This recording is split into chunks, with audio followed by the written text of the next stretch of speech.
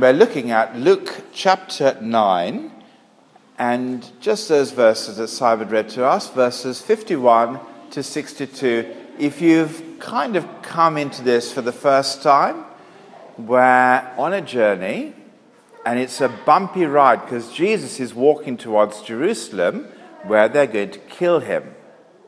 So that's why I say it's a bumpy ride. He's going to get rejected.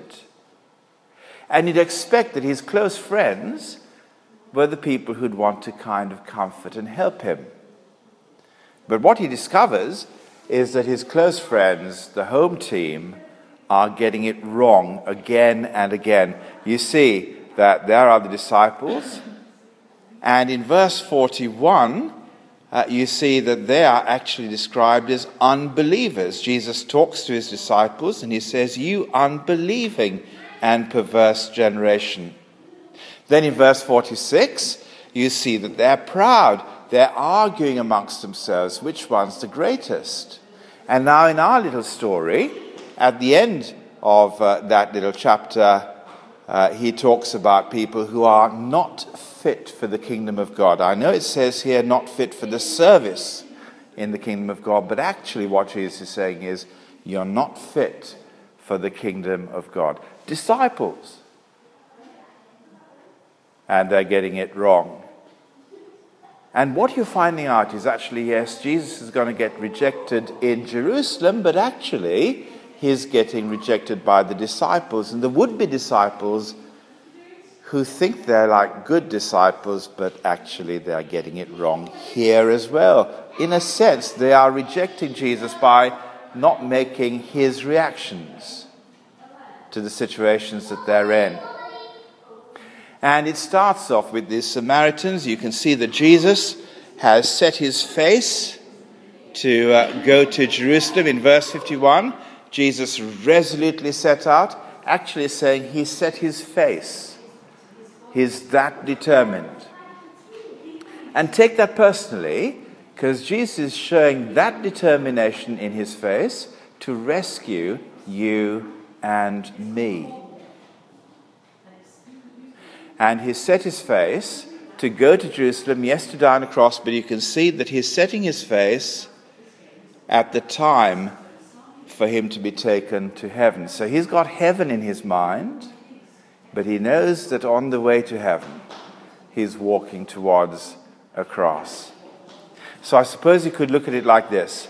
There's Jesus. He's got heaven on his mind, but the road is leading up to a cross. And on the way, they get to a Samaritan village, and Jesus is hoping to stay there, but they don't want him. Can you see that? In verse 52, they sent messengers to go into a Samaritan village to get things ready for him, but the people there did not welcome him. Now, it's easy to think that that happened because Jews and Samaritans had this thing going, or rather this thing not going, because they didn't like each other very much. And you might think that they didn't like Jesus because he was a Jew. But actually, other bits of the Bible show us that Jesus really got on quite well with Samaritans.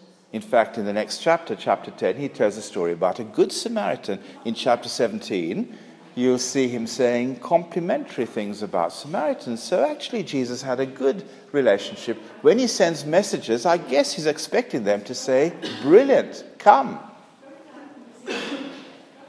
But they don't say come because they are being petty. Essentially not because he's a Jew, but because he's going to Jerusalem. It's like a kid's playground. I won't be your friend because you happen to be their friend. And if you're going there, then you can't stay here. Now, Jesus is getting rejected before he gets to Jerusalem, but it's interesting that he's not angry with the Samaritans, he gets angry with the disciples. James and John want fire to come and gobble up the Samaritan villages. And you might think they have a point. After all, if you reject someone as important as Jesus, you would expect God to get cross about it. So they're getting cross about it. And you might think that actually it happened before. There were messengers that God sent to two cities called Sodom and Gomorrah, and when they insulted those messengers, actually fire did come down, and Sodom and Gomorrah got burnt. And so you can imagine that James and John said, well, maybe the same thing ought to happen again. And Jesus actually doesn't get cross with the Samaritans. He gets cross with them. He rebukes them. Can you see that in verse 55? Because actually, if that happened and the Samaritans were destroyed, it would make his whole journey pointless. Yes, God would judge people who reject him in the end, that's true, but that's God's business. The first thing on Jesus' mind is to save people, not to destroy them. In fact, actually, if God was to destroy the Samaritan village, he would certainly destroy Jerusalem, because Jerusalem was not going to refuse a bed for the night. Jerusalem was going to actually kill his son. If fire was going to fall down on the spot, then it might have happened there. But Jesus is not going to destroy. He is going to save. And I think that is really, really important for one of the kind of modern relevant discussions that people have today about whether, if you disagree with someone on a matter of religion, then you should essentially punish them for disagreeing with you. Jesus rebukes that. It's the last thing that should be done. If only the Christian church understood that that is not the way to handle disagreement, we'd never have had the Crusades in the Middle Ages when they went out and they started killing Muslims. And we'd never have had the Spanish Inquisition where people went and hurt other people because they disagreed with them about God. If only, it's a good thing that by and large there are really only those two times when Christians went and hurt other people who disagreed with them. But it would be a good thing, wouldn't it, today, if people understood that actually when a person disagrees with you, you don't go and call down punishment on them. Christians never have that option if they're following Jesus. We can reason, we can persuade, we can show a better way. But we never do anything but the very best for the people who disagree with us. Otherwise, essentially we are claiming to be disciples of Jesus, but are the opposite of what he is like. So I've put it like this, that actually when you get cross, you deny the cross, if you can remember it in that kind of way. When we get cross, we deny the cross. But then there are these would-be followers or disciples of Jesus, and they get it wrong in different ways. And you see their little story in verses 57 to the end. As they were walking on the road, a man said to Jesus, "I'll follow you wherever you go." And Jesus said, "Well, foxes have dens, birds have nests, but the Son of Man has nowhere to lay his head." So I suppose really what they didn't realize is that following Jesus meant discomfort. You see, in all three of these cases, the reason why they're getting it wrong is because they want a discipleship that is different to the cross. They want a discipleship that kind of fits in. They're willing to follow, but it's got to fit in with what they accept, what they find reasonable. Whereas Jesus is talking about going to the cross. And so they get it wrong because they haven't got the cross in their minds properly. as they want to follow Jesus. The first person certainly hasn't. Now, look, let's give him his due. He's a good bloke. He's volunteering to follow Jesus, right? Jesus is not forcing him. He's putting himself forward. And he's certainly willing to change. He's willing to go anywhere. He's willing, in other words, to change his location, as long as you give him a bed for the night. And Jesus says that's not going to happen, not if you're following someone who's got nowhere to lay his head. Now, Jesus isn't saying that proper Christianity means you've got to be homeless. He's not saying that. But what he's saying is, look, there's a choice. It's possible to be a Christian, to do it, if you like, the way the world would see it's okay.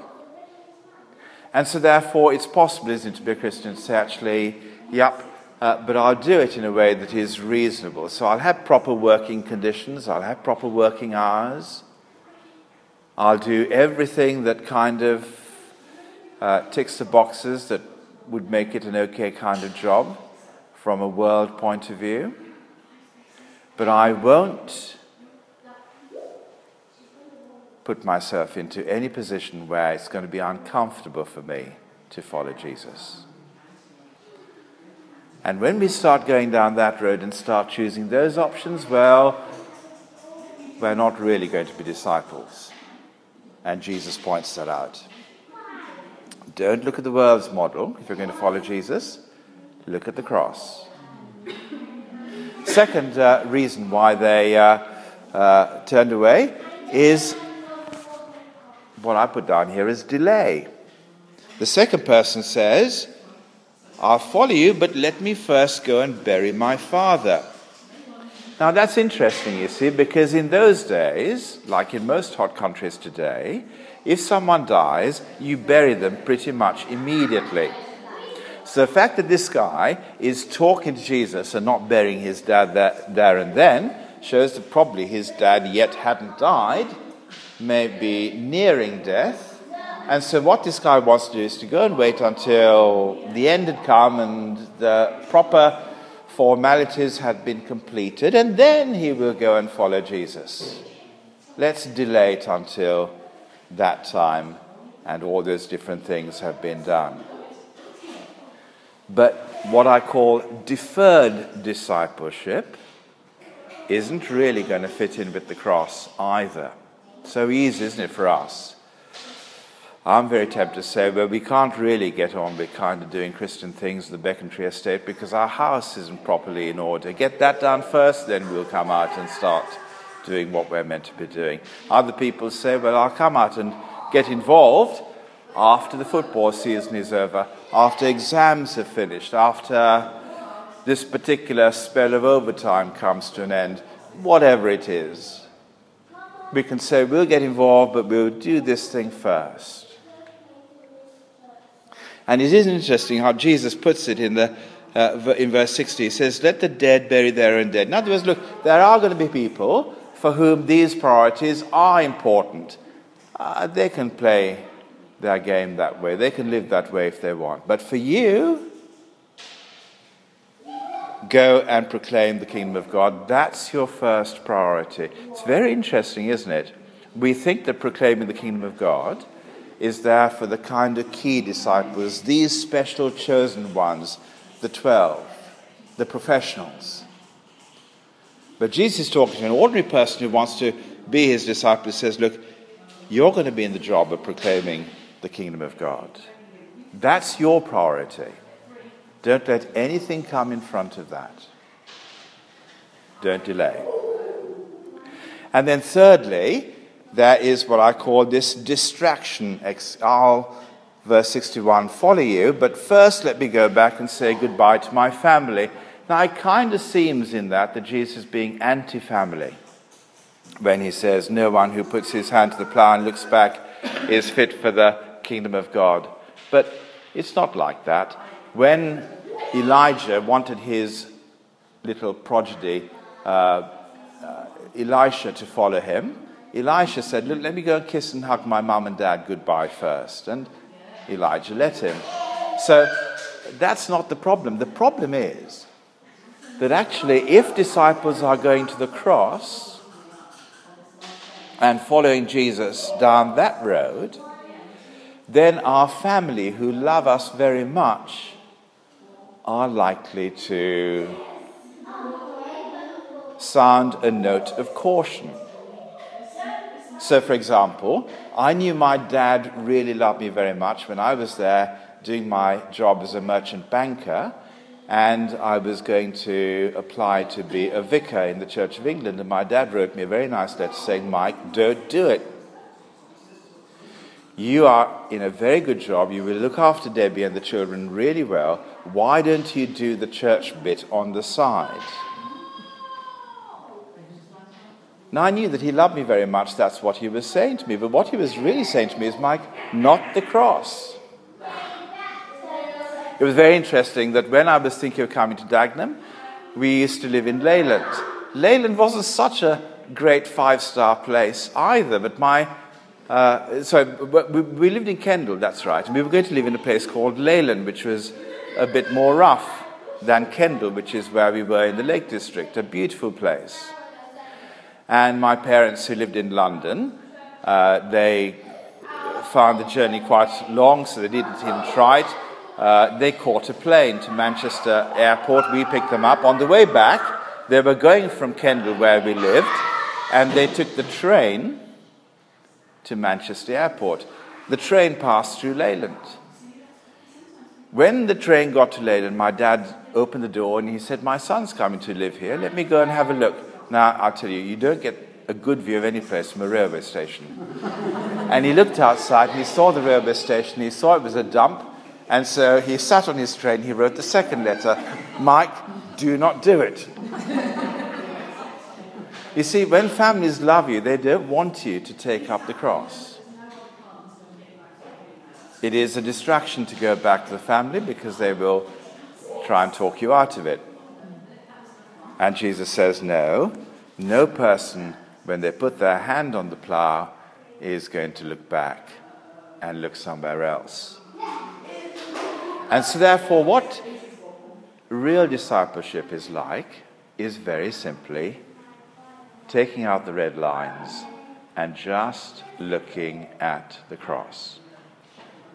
That's the way I want to be a disciple. Now, it may be that if you're someone who's new and you're wondering how this squares up with what we think, well, let me say, actually, it is easy to be attracted to Christianity. You won't find any better friends, I don't think, anywhere else. You won't find people who will care for you so much they will be like brothers and sisters to you. It is certainly really attractive to follow Jesus. No denying that at all.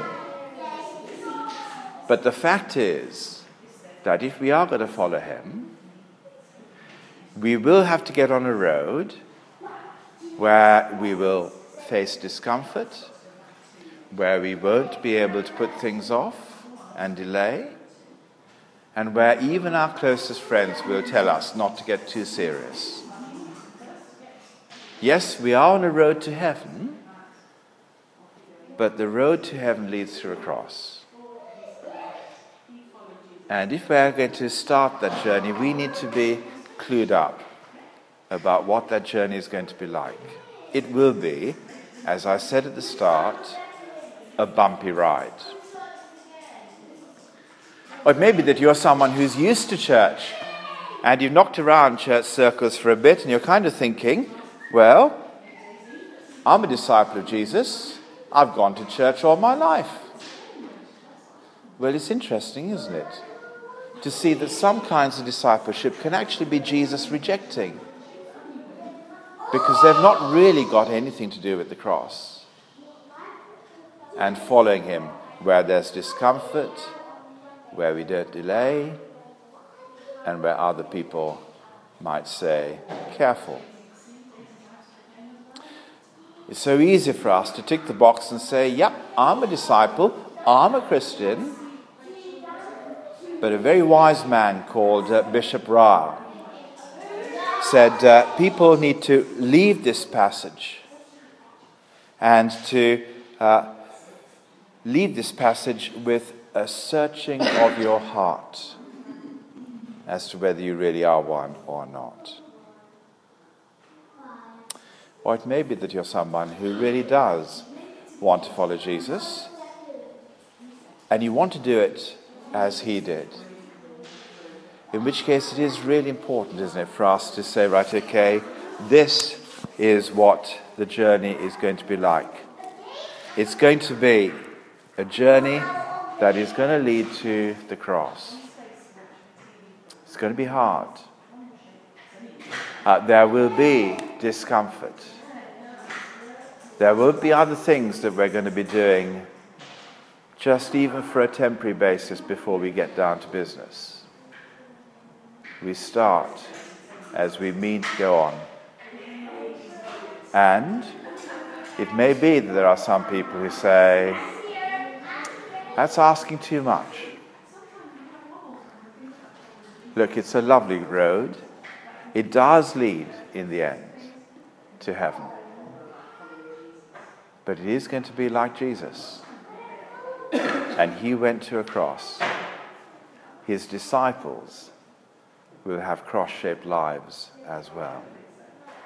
It's well for us to know that. But better still, for us to want that if we're going to be his disciples, the way that he lived. Now, I'm going to stop there because what we normally do is to